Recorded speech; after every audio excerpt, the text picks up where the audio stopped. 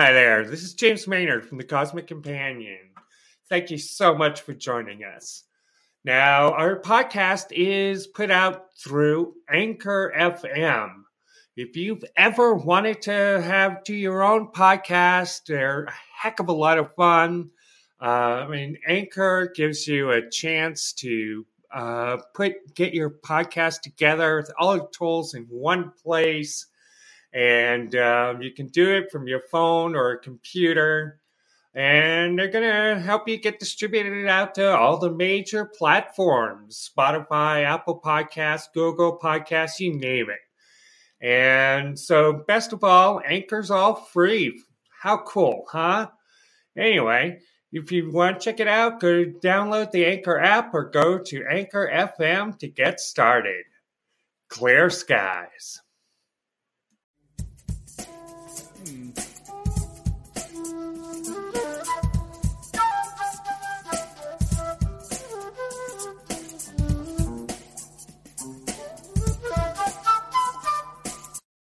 Hello, and welcome back to the Cosmic Companion. In this week's episode of Astronomy News with the Cosmic Companion, we are pleased to be joined by Tyler Gorda of the Department of Physics at the University of Virginia, talking about his work discovering the newest state of matter, quark matter, which could make up much of the material in neutron stars. But first, we look at a new NASA study showing that oceans may be common on planets orbiting other stars. We examine a new study measuring the expansion rate of the universe, and a mysterious radio signal from space continues for more than 18 months. We'll also examine how dark matter, the unseen something, which makes up more than 80% of all the matter in the universe, might be detected here on Earth. Oceans may be common on other worlds, a new NASA study suggests. An examination of more than 50 known exoplanets, roughly the size of Earth or a little larger, suggests that up to 1/4 of all these planets are likely to contain large deposits of water. The James Webb Space Telescope, due for launch in 2021, could find large numbers of these water worlds and examine their atmospheres for the telltale signs of life. Since the Big Bang, the universe has expanded for more than 13 billion years. The rate of this expansion is one of the most important values for researchers seeking to understand the universe. One mystery is that the value predicted by theoretical physics for this Hubble constant is significantly lower than the rates actually seen by astronomers. A study utilizing an international network of radio telescopes lends additional evidence for this higher rate. This could suggest that some aspects of our standard model of the universe may need to be revised. In February of 2019, radio astronomers at the CHIME Observatory in Canada reported finding a source of radio waves from space ebbing and flowing every 16 days. This signal, active for 4 days at a time, becomes quiet for 12 days before repeating the cycle. Now, 500 days after this discovery, the signal continues. Astronomers believe the radio waves likely come from a small, dense source, potentially one or more neutron stars, or a neutron star orbiting a black hole. Roughly 80% of all the matter in the universe cannot be seen. We know of this dark matter from its effects on stars and galaxies. However, a new Caltech study suggests this mysterious something can alter the magnetic spin of electrons producing theoretical particles called magnons. This might allow researchers to see the effects of dark matter by using small detectors located deep underground. We are pleased to be joined today by physicist Tyler Gorda from the University of Virginia, who may have found evidence for an unknown form of matter.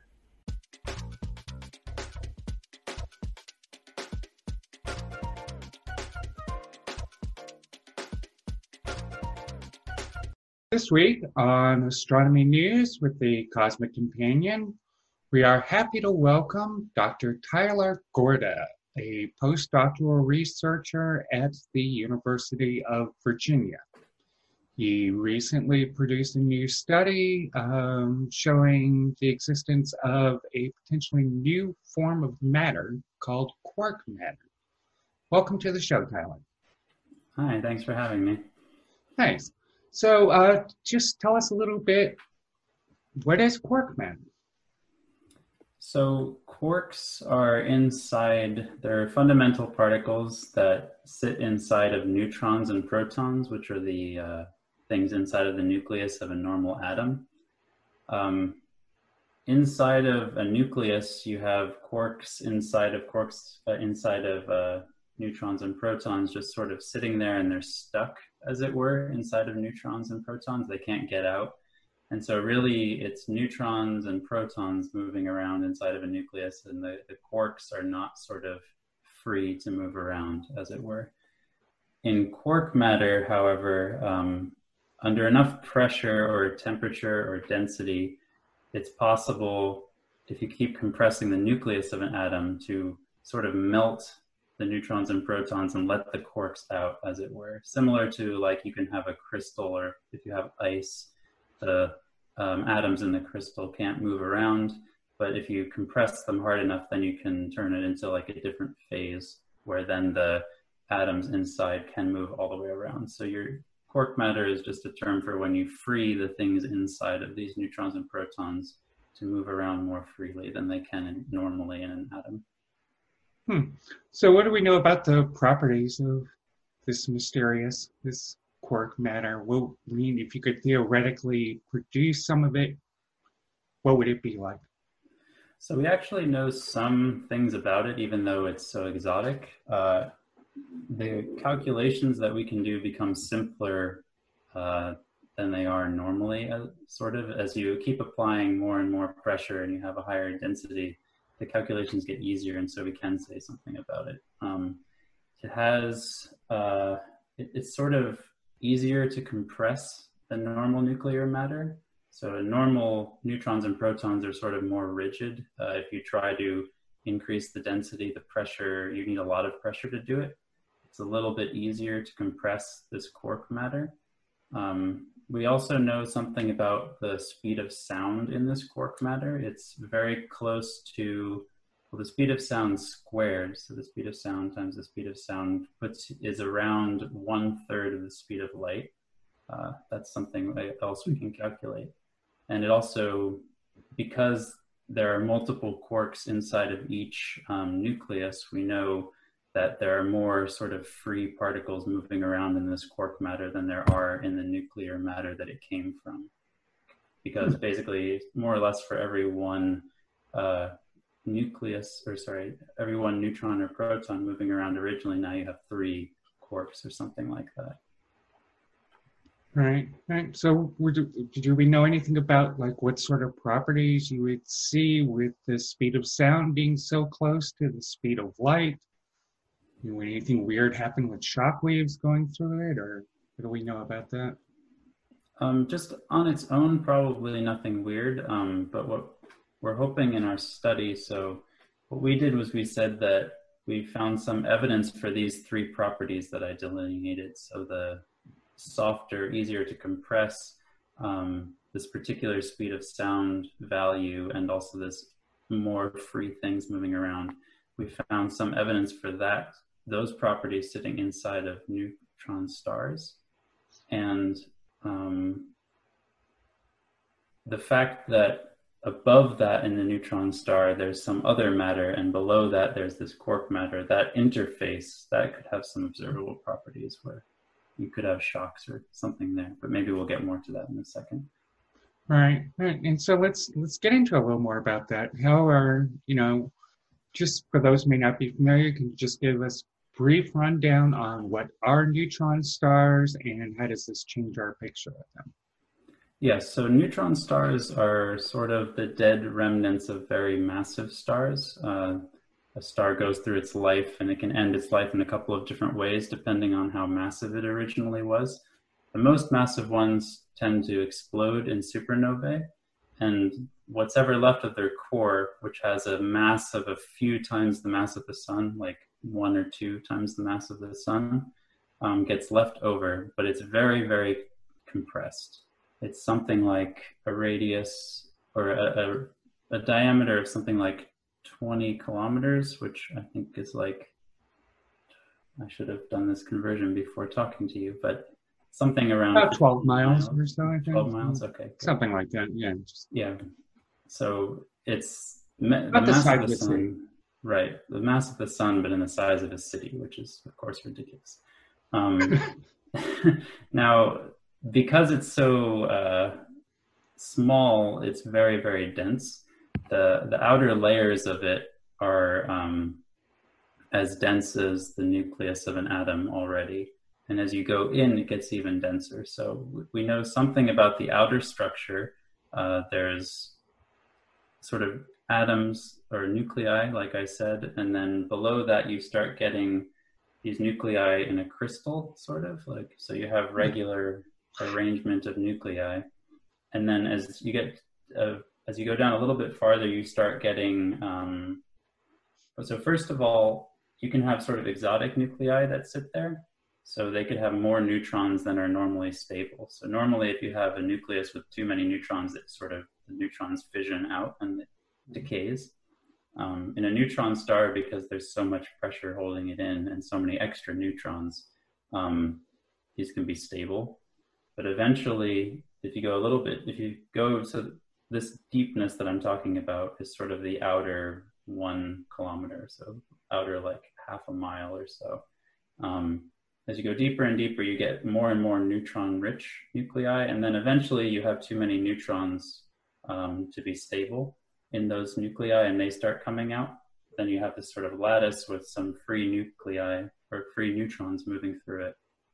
And as you get deeper and deeper, it starts becoming non-uniform. So you have like these pockets where you have like these extended nucleonic like sheets, or this is called pasta phases. This isn't the particular type of the particular part of the neutron star that I study, but it's very interesting in its own right.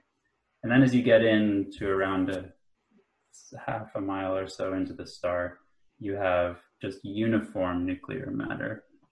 So that means whatever is in like a normal nucleus, but just everywhere. There aren't any gaps like there are in normal atoms where you just have a little nucleus and then electrons going around it. It's just the whole like chunk of the star is just lots and lots of neutrons and protons all crammed as tightly as possible.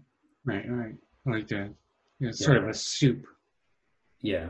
And then the question, so this we know pretty well from other calculations and experiments of how neutrons and protons behave on Earth. But as you go deeper and deeper, the question has always been, what happens as you just keep this chunk of nuclear matter under higher and higher pressure? Does it sort of melt into quarks and gluons, or does it not? So that's where we sort of were before this study. That's pretty cool. So how rare are neutron stars, and how close is the nearest one that we know of? That's an extremely good question. I don't actually know the answer to that. I know, so a lot of neutron stars have a strong magnetic field, and as they spin, they sort of sweep this magnetic field around, and there's certain angles. When it sort of points a particular part of its magnetic field towards Earth, we might see a pulse of radiation coming from it. These are called pulsars. And that's sort of how scientists originally found neutron stars in the sky. I mean, they're not particularly rare. I think there's at least like dozens or hundreds, I would say, that we've been able to find this way that are, I think, within our galaxy. But I don't know exactly how many there are. But they're not incredibly rare. And what got you interested in this research? So I've always been interested. So I'm technically a physicist, but I've always been interested in astronomy also. You might expect those fields to be more similar than they are, but in some ways they're actually quite different. So I've been interested in astronomy, so I've known about these stars as sort of astronomical things for some time. So I've always been interested in just the sky and things like that. And neutron stars are particularly interesting to me because they're just so extreme. There's a ton of matter inside a small sort of size, like I said, but that also means that you have very strong gravity. Very strong gravitational fields lead to all sorts of strange behavior, like curving of space-time and having light sort of deflecting and giving strange behavior around these objects that you wouldn't expect from a normal star that has a similar mass but is just larger. In this particular study, I like it and was interested in it because we've been we're starting to get some new data from neutron stars because of the gravitational wave detections that maybe you've heard of in the past few years of colliding neutron stars. And that's allowing us to see them in a completely different way and measure things about them in a completely different way. And with this study, we were able to combine sort of some observations from there along with some direct sort of visual observations. And we tried to constrain things without needing to assume too much about the matter inside of them. So there's a lot of groups that are interested in trying to study exactly what the matter inside the core is like by sort of guessing what it might be like and doing calculations and seeing whether they agree. The approach that we took was to try to remain as agnostic as possible about what the properties may be, and then try to see whether we could sort of chip away at the range of allowed behavior and see whether we could get the neutron star and the data itself to tell us what the properties were like, rather than sort of putting it in and then checking it. It allows us to then, instead of having to be very clever about coming up with models, it allows us to sort of let nature tell us something about what the matter is like, and then we could go try to understand that. And so you're using simulations as one of your technologies to understand the behavior of these stars and to quark matter, but are there also can you talk a little bit about the technology you're using now, as well as other possible observational technology that could be used to further the study? Sure. Yeah. So what we actually used our particular group, we didn't actually use very much technology in this study. We sort of just used a normal computer to generate lots and lots of possible behaviors of the matter inside of the stars, and then constrained it.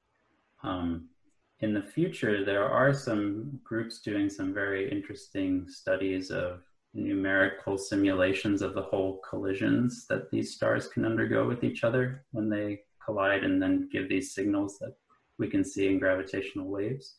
And one thing I'm hoping to do is to talk to people who do those sorts of things more, and see whether we could both give them better input, since they need to assume something about the matter as they simulate it, and also have them give us some ideas of either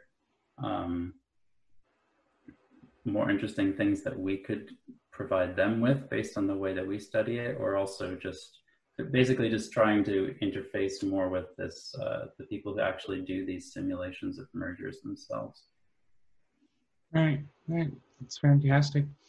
Well, thank you very much. It was great having you on the show, Tyler. Thank you very much for inviting me. Yeah. And that was Dr. Tyler Gorda of the University of Virginia.